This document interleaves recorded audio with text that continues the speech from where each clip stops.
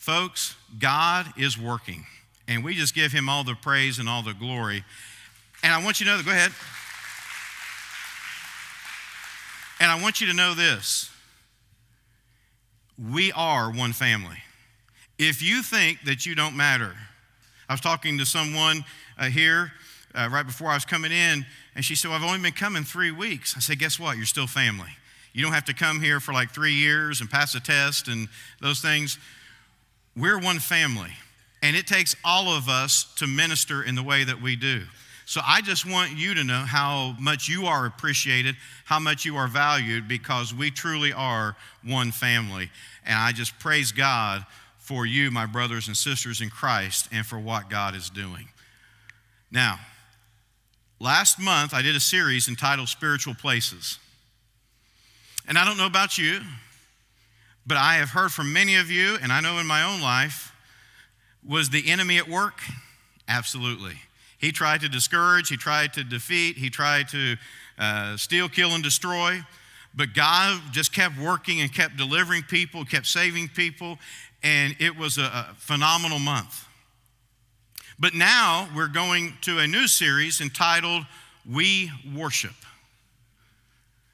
Now I want you to notice something. The first part, we. Okay? If you're here, we want you to worship. You say, Randy, I can't sing. I can't either. Okay? I honestly cannot. My wife and daughter will tell you that's the truth. But you know what? When we're here, and that's why we have the music a little bit louder, it's not trying to cause you to have hearing problems. We do it so that you can sing without feeling like, oh man, I'm louder than everybody else. I'm just going to sit back. But worship, many times we misdefine worship. Worship, we think, is a certain style. People that know me know I hate labels. I think labels are inaccurate. But we have, do you do the traditional style or the contemporary style? Folks, worship is worship. Because if you do the traditional style, do you do the piano and organ or just piano? Or traditional, do you not have any instruments? And so we start kind of narrowing down what we're comfortable with. When you do contemporary, do you have the drums? How many guitars do you have? One guitar is okay. More than that's a little excessive. You see, we start to kind of get focused on what it looks like to worship. We come in and we're like, oh, that pastor was a little dry today. I really didn't get much out of the message. Or, wow, man, that was awesome. That was great. Or, boy, the people that were sitting next to me just kept moving around. It was distracting. And we get so unfocused from worship. And it's no wonder that the enemy wants to attack worship when we understand today and through this month what worship really is. Because when we understand what it is, we understand why the enemy does not want us to experience it. So today's message is going to be this, the focus of worship. Because if you don't have the focus of worship, then you'll make it about yourself. It's what you're comfortable with. It's what you approve of, what you disapprove of. It would be like somebody that would say, let's say your child sent you a happy birthday card. And you're sitting there going, wow, they wrote that just for me. And if somebody came along, critiqued it, and said, they used crayon. I think that's sloppy. They shouldn't use crayon. They should have used colored pencils. As the person receiving that card, would you just want to look at that other person and just be like, be quiet? But that's what it's like when we come to worship. We sit there and go, I don't think they can really sing that well. I don't think. And God's like, be quiet. It's not for you. It's for me. See, when we understand the focus of our worship, it brings it where it should be. Now, a few years ago, I had the opportunity to do something that I always wanted to do. I had always wanted to ride a motorcycle. Never had the opportunity. And so one time I was at an auction for a place, and they had a raffle, and I won the raffle, and it was a free motorcycle lesson and training at Harley-Davidson. How cool is that? I was just like a kid at Christmas. And so it didn't take me long. I got it signed up, and I went to take the class and got to sit on a Harley-Davidson. I know some of you may not be Harley people, but this is my story, so let me live it. I'm on the Harley Davidson, and I'm like, this is awesome. But then it's like, okay, I've driven big rigs, and I've driven all these kind of vehicles. What do you do? And so they go through the class, and they teach you how to do it. But the instructor gave this one key piece of advice to all of us who are taking the class. Whenever you're riding a motorcycle, look where you want to go, and the bike will follow. If you don't look where you want to go and you just look down, you'll go down. Guess what? I learned that lesson. Because you get riding along like, okay, am I doing everything right? And you look down and all of a sudden it's like, whoa, and you go down. Thankfully, they don't give you like expensive Harleys while you're doing this. But then when I got the idea that if I just looked where I wanted to go, where I wanted to go through the curve, I didn't just stay focused on the curve, I looked past the curve. And guess what? I could do all kinds of tricks going in and out of cones and had no problem. The focus made the difference on the direction. Church, when it comes to worship, focus makes the difference on whether or not you're worshiping or whether you're just kind of going through the motion. And Psalm 95 helps to give us the focus for what worship looks like. In Psalm 95 says, "Oh, come, let us sing." See, there's that we, right? It's all of us. It's not just me, it's we. Let us sing to the Lord. Now, notice something here in these first couple verses. I want you to see the direction, right? Oh, come, let us sing. Does it say about the Lord? No. It says what? To the Lord. There's the focus. That's where I'm looking at. I'm not just there going, well, the words were okay, but I just didn't care. No, I'm singing to the Lord. Let us make a joyful noise to the rock of our salvation. Let us come into his presence with thanksgiving. Let us make a joyful noise to him with songs of praise. Do you see? We worship. We, as the body of believers, we as followers of Jesus Christ, it's not just a set few, it's not just the worship team, it's we. Let us sing. But what are we singing to him? We're singing to him. For the Lord is a great God. Here's why we're singing. For the Lord is a great God and a great King above all gods. In his hand are the depths of the earth. The heights of the mountains are his also. The sea is his, for he made it, and his hands formed the dry land. Now look at how these verses go on. It says in the next part, oh, come. Again, let us worship and bow down. Let us kneel before the Lord our Maker, for he is our God, and we are the people of his pasture and the sheep of his hand. Today, if you hear his voice, and I stopped it there, because you know why? Whenever you go into the presence of God, and you see him, and your focus is on him, he will minister to you. Some people have always asked me, how do I know the will of God? How do I know which way I'm supposed to go? How do I know? Because you worship. Had a person come to me just a few weeks ago and said, I need prayer, I need guidance, I need help. Where I work is just really hard, really difficult people and so forth. So I need to know, should I leave my job? I said, possibly. Should I stay? I replied, possibly. She looked at me and said, you're not much help. I said, I get that often. Because you see, we want to kind of have it right. We can turn to 2 Kelly chapter 2, verse 2, and it says, Randy, today I want you to do this. But it doesn't happen that way. It doesn't happen that way. But what happens, church, is when we go into his presence and we worship, then we see what he wants for us to do. He guides and directs us. I saw this quote this week. It says this, until God opens the next door, worship in the hallway. There's a lot of truth in that. So what is a basic definition of worship? Worship is a response of extreme love, honor, and reverence. Worship is when you say, Lord, you've loved me so much.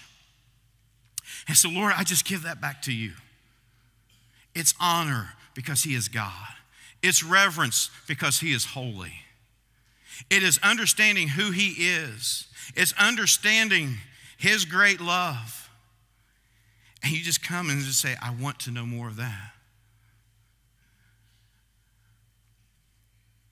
But here's the problem. Now, some of you are going to get mad with me, but it's okay. I want you to let this truth sink in. Ready? If you worship today to the same extent that you worshiped your team yesterday, that's not worship. Or if you do the same as you worshiped your spouse on Thursday, maybe you had date night. You say, oh, honey, you're awesome, you're great, I love you. And today you're coming to God going, oh, God, you're great, I love you.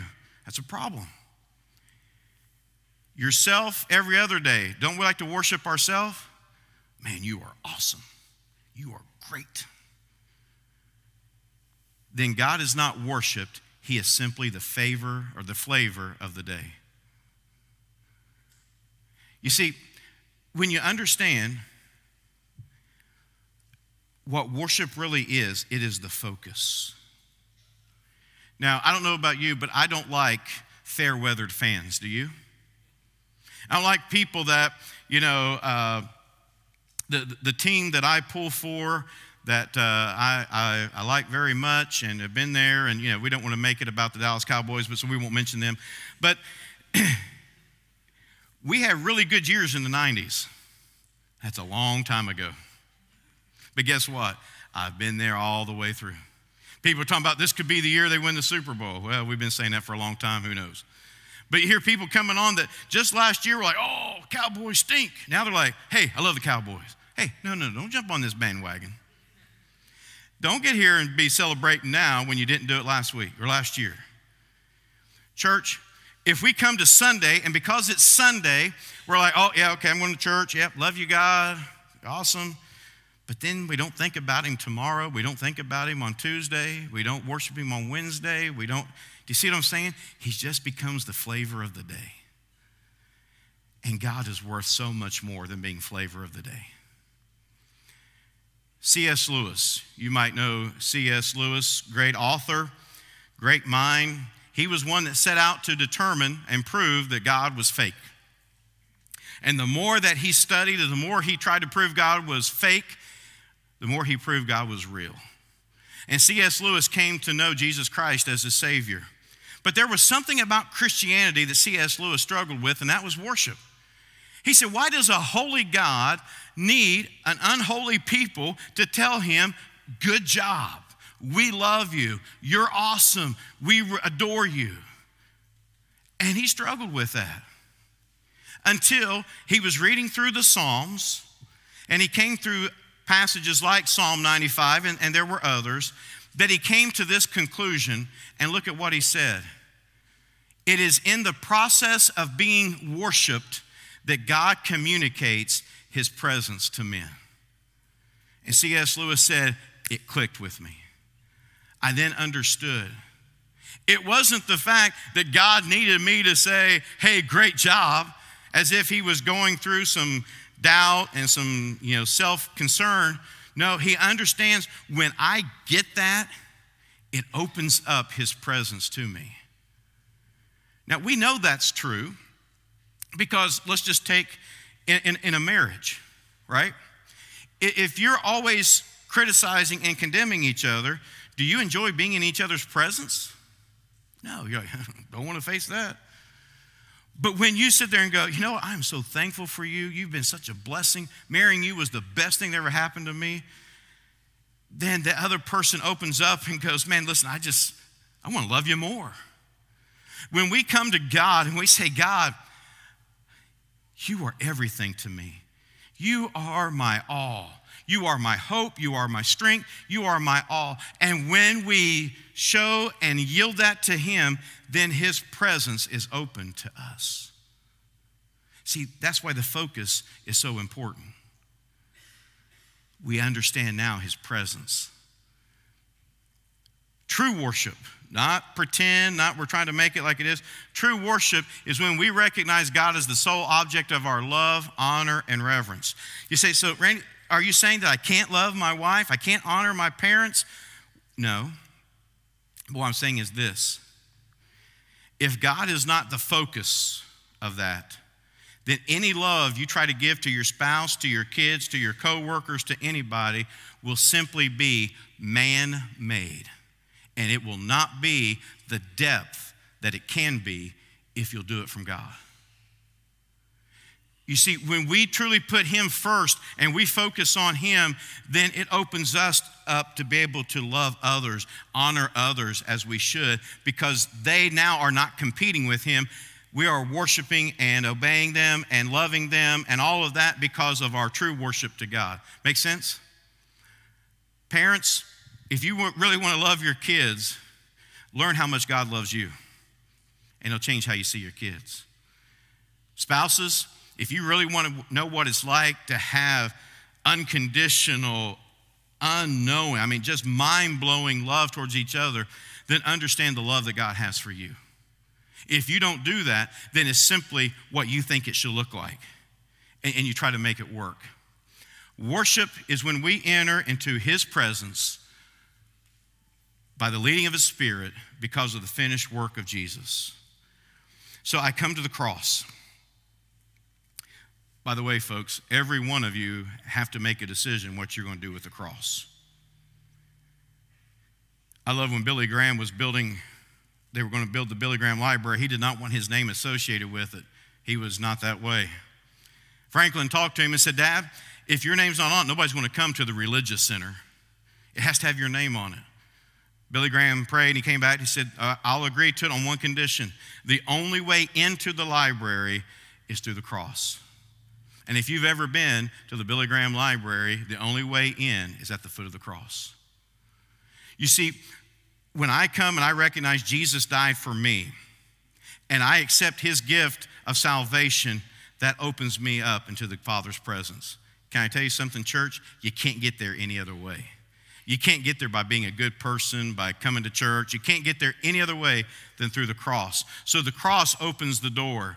The Spirit leads us because now we belong to Him. The Bible tells us that we are the temple of the Holy Spirit. His Spirit is given to us to work in and through us, and therefore we are allowed to come into the presence of God because God Himself said this to you and to me: you may enter my throne room boldly.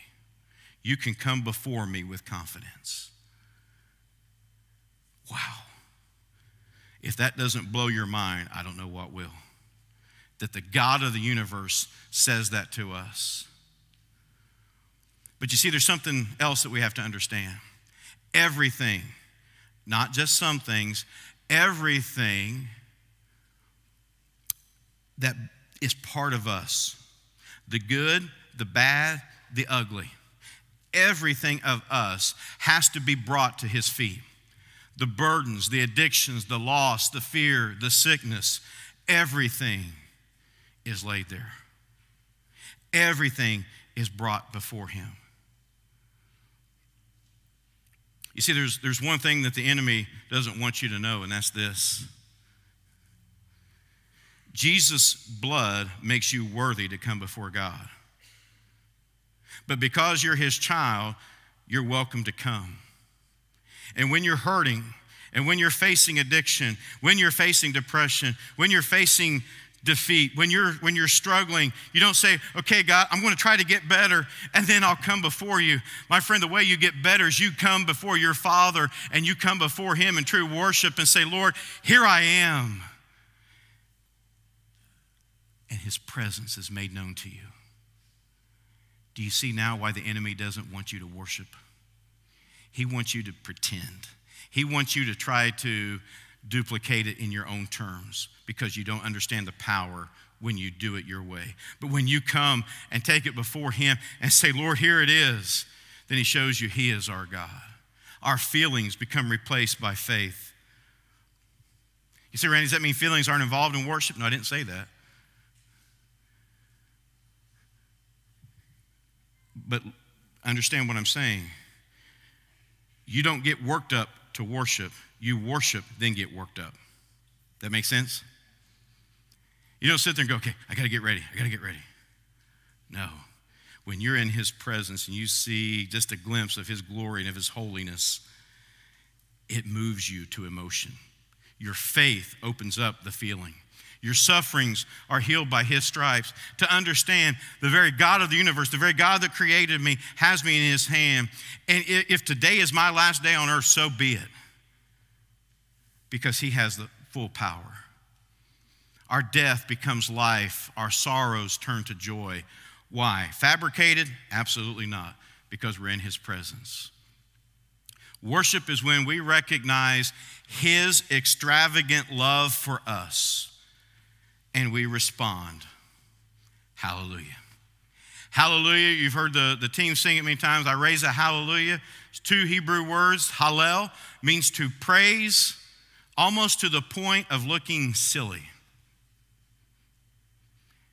Now,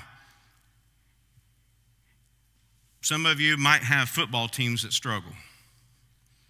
And maybe you've been where you're down like 45-0. And your team's there, and your team gets a touchdown. It's now 45-6. Most people would say, whoop-de-doo. A true follower of that team would be up there going, that's right, that's my team. People look at you like, you're crazy. You're crazy. It's 45-6. Congratulations. You scored a touchdown. You missed the extra point. What's there to be excited about? Because you know what? That's my team. Church, can I tell you, humanly speaking, it looks like God doesn't have anything to do. It looks like that God's not on the scene, but can I tell you, he absolutely is. And when everybody else is saying, you say you're a Christian, who cares? Look at what you're going through. Because he's my God. I raise a hallelujah. I raise the praise to the one who is worthy of it all. That Yah, the J-A-H at the end is short for Yahweh. That's his covenant name, which means I am. I raise the praise to the one who deserves it, and that's God. But you know what? We still struggle because, again, it's easy to make it about us. It's easy to make it about what we like. And we miss out on that blessing. We miss out on, well, I'm just not used to this. I'm not used to that. I would like to see this. I would like to see that. Folks, I've been in India where I didn't understand a word that they said, but I can tell you what, we were in the presence of God. Maybe you struggle with worship like this clip says.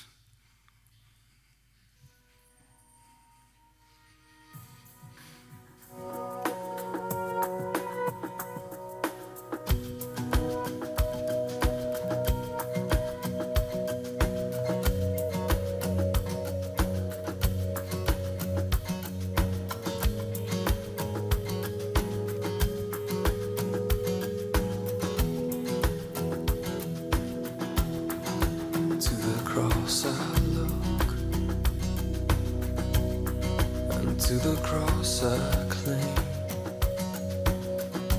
of its suffering I do drink, of its work I do sing. On it my Savior, both bruised and crushed, showed that God is love. God is just. We surrender.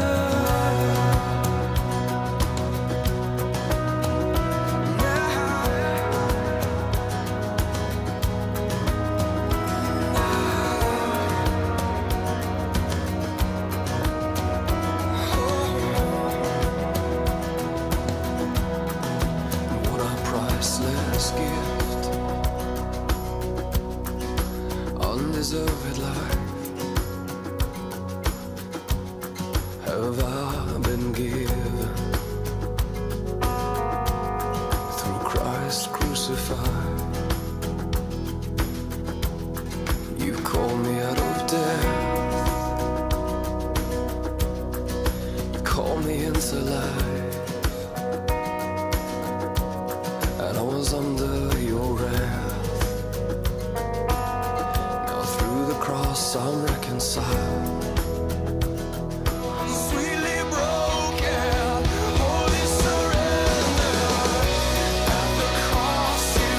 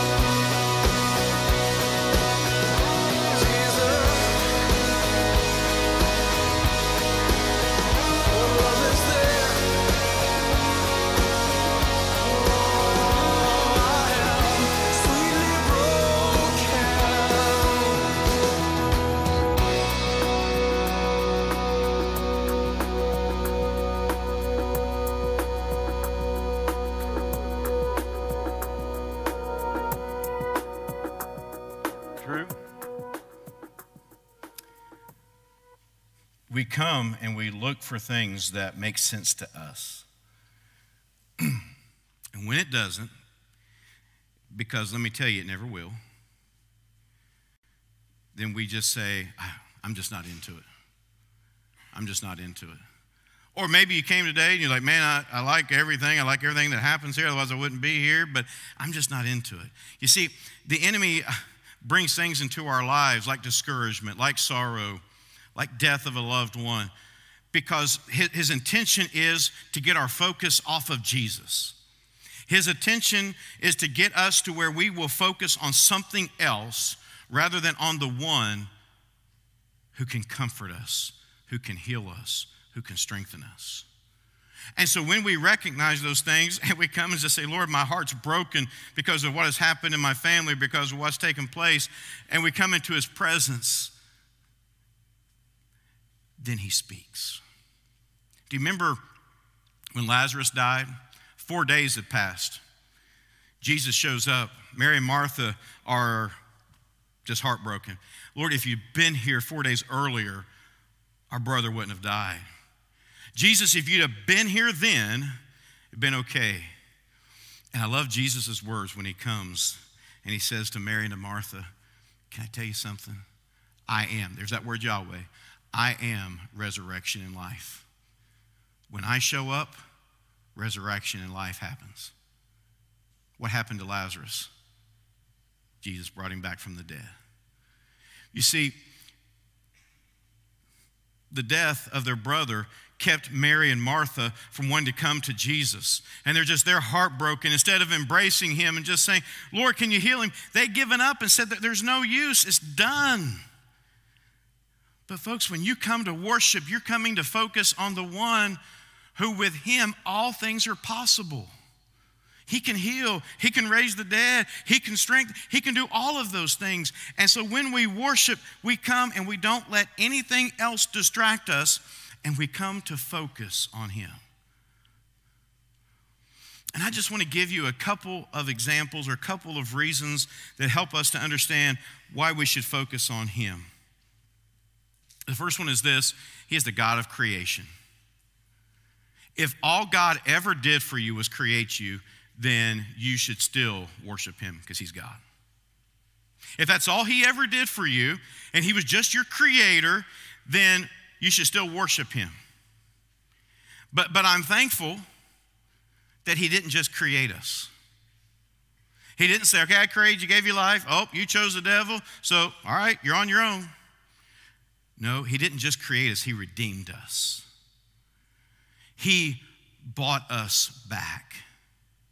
He paid the price for our sin so that we could have that relationship with him again. Folks, understand that. He wanted you and me to have that relationship with him again. He didn't just create you, but he wanted to redeem you from the sinful nature and bondage that you and I go through so that you could trust him and have that relationship with him.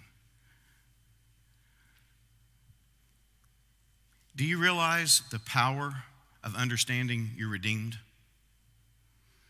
Now, I mention this, and this is not to stir up any kind of debate, just take it for the truth that it is.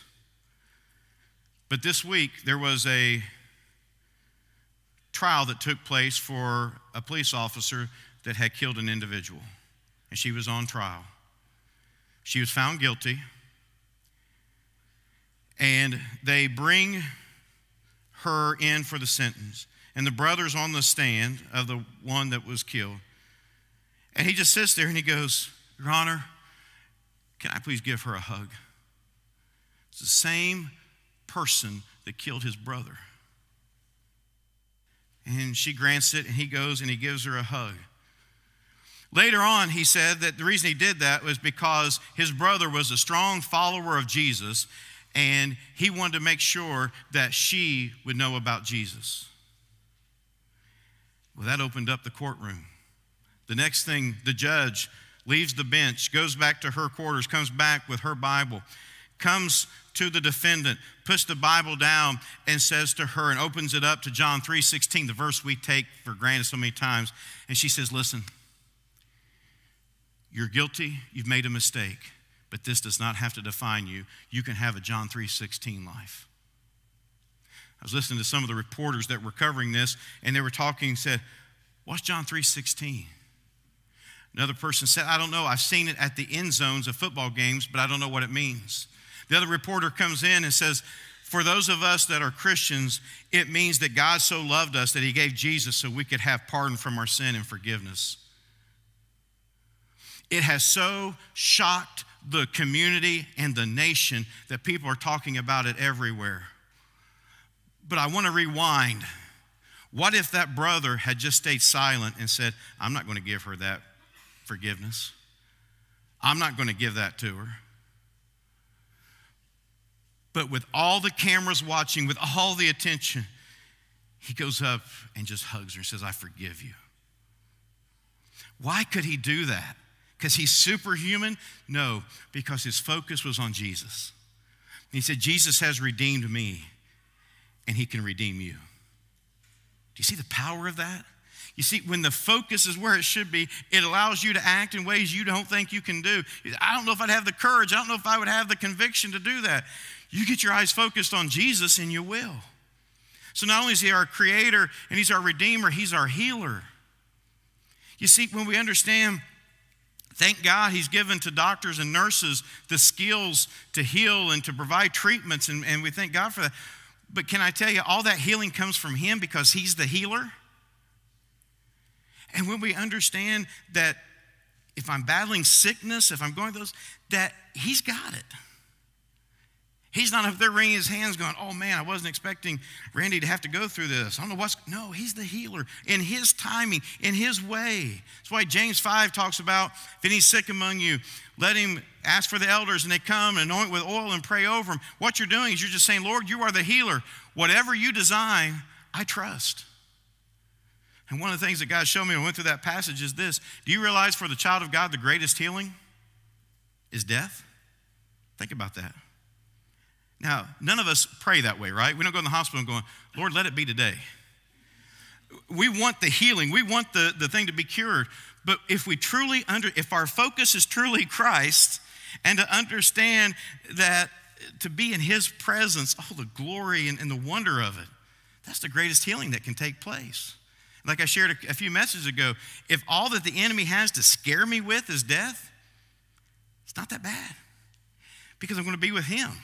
But you see, the enemy wants us to be distracted so we won't worship. Here's another thing. God has the power to treat us as slaves. We're the ones that rebelled against him. So when he redeemed us, he could have said, okay, I'll buy you back, but I'm buying you back as slaves. You're just going to do what I want you to do, and I'll treat you however I want. To see the beauty of it, he didn't do that. He brought us as sons and daughters. And rather than harm us, he heals us. What a God. But he's not just our creator and our redeemer and our healer. He's our provider. He provides everything. James says every good and perfect gift comes from the Father above. Folks, just look at your life. Look at how he's blessed you. But what does the enemy do? Well, yeah, he blessed you with a job, but he didn't bless you with the job this person has. You see, he likes to get us sidetracked so we don't worship. We just complain. We just think we've missed out. All that we have comes from him. But our words are really futile. So here's the best way to describe God. God is God. All that he is, he's God. Exodus 3:14 through 15, Moses is going to go lead the nation of Israel. But he's like, why are they going to follow me? Who should I tell them sends me? God said to Moses, I am. That's that word Yahweh. That's his covenant name. Yahweh is Yahweh. And he says, say this to the people of Israel, Yahweh has sent me to you. God also said to Moses, say this to the people of Israel, the Lord, the God of your fathers, the God of Abraham, the God of Isaac, and the God of Jacob. See, that's how they recognized his name. God's giving them a new name. And he says, I am the God of Isaac and of Abraham and of Jacob. But let me just tell it to you even greater. I am. I am life. I am hope. I am peace. Do you see what I'm saying? This is my name forever, and thus I am to be remembered throughout all generations. You see, there's words that we try to come up with, God, and if we'll go ahead and put all of them up on the screen, please. Love, justice, power, wisdom, holy, light, glory, majesty. We could go on and on for the rest of the day today, giving all the things that God is. But when I understand that, I understand if I'm in darkness, He is light. If I am sin, He is holy. If I am confused, He is wisdom. If I am angry and hateful, He is love. And when I worship and I focus on Him, those things come into being. Our words can never adequately describe who God is without this statement: God is God. So you see, church, why the enemy doesn't want you to worship God? He's completely happy to get you to go through the motions. He's completely happy to get you to go to church. But as I've challenged you before, I don't want you to go to church. I want you to understand you are the church. I want you to understand that your relationship with Him is crucial. And that's why the enemy distracts. But I want to go to the end times, to the book of Revelation, chapter 4. And this is a passage that's often debated, and I'll show you why in just a second, but let's hear what it says. The 24 elders fall down before Him who is seated on the throne and worship Him who lives forever and ever. And they cast their crowns before the throne, saying, "Worthy are you, O Lord and God, to receive glory and honor and power, for you create all things, and by your will they existed and were created." You see, the enemy gets us confused and we start arguing, who are the 24 elders? And people throughout time have debated on who those 24 elders are. Can I tell you why God didn't name them? Because that's not the focus of this passage. He didn't sit and go, the 24 elders, by the way, those are the 12 apostles, and those are the 12 tribes of Israel. There we go. He didn't say that because that's not the focus. The focus is on Jesus. Look at what happens with these 24 elders. We know that they are representative of humanity. They are the leaders of the human race. But these 24 elders, when John looks at them, they are consistently falling down and saying, "Worthy are you, O Lord. You are our worship. You are our focus." Lucifer got tired of people worshiping God. He was there right next to God in the throne room. And he said, "I want some of that worship." You see, worship is powerful. And the enemy does not want you to worship God because he knows the power that's there when His presence is made known to you. So he gets us distracted by all the other things, by our hurts, by our worries, by our problems, by our preferences. And he says, just come and see Him. But our words are done. Because what's going to happen in the last days is this. Church, just let that sink in. One day, our faith is going to become sight. One day, we're going to see Jesus. One day, everything we've read, everything we've heard, everything that we've practiced, everything, the worship that we've done, all of that is going to come into complete, crystal clear focus because there He is. So what if that was today? What if you're leaving here and you go in the parking lot and you see Jesus? For those that are ready, are like, oh, forget lunch. Forget lunch, forget the ball. I'm seeing Jesus. But church, would you have to change a few things? If you saw Him, would you have to say, Lord, I've been meaning to deal with this unforgiveness. Lord, I've been meaning to deal with this. Lord, I've been meaning to deal with this. So can I invite you today, right now, and when the team comes out, that we worship. If you've not come to Jesus by the cross, if you've not accepted His work on Calvary, today's the day. You can ask Him to come into your heart, forgive you of your sins, and be your Lord and Savior. You can commit your life to Him today. That's the first step of worship, is giving yourself to Jesus, the way of the cross. But for those of us that are saved, what's distracting us, what's keeping us from focusing on Jesus, that we would confess that. And for the two songs that the worship team will be doing in just a minute, that we would say, you are my worship. I focus on you. We worship. Are you part of that? Father, thank you for the truth of your word. Thank you for this, the gift of worship. It's not just an act. It is not a performance. It is us focusing on you. It is us bringing our cares, bringing our sorrows. It is us bringing our failures. It is us bringing ourselves into your presence. And then, Father, when we see Jesus, oh, your presence is made known and we are changed. So, Father, our prayer is that for these next few moments, that it would just be a taste of what would come for tomorrow and Tuesday and every day of our life, that we would worship you, that we would focus on you. So, Father, may it be true of us right now. We worship. And we'll praise you for it in Jesus' name. Amen.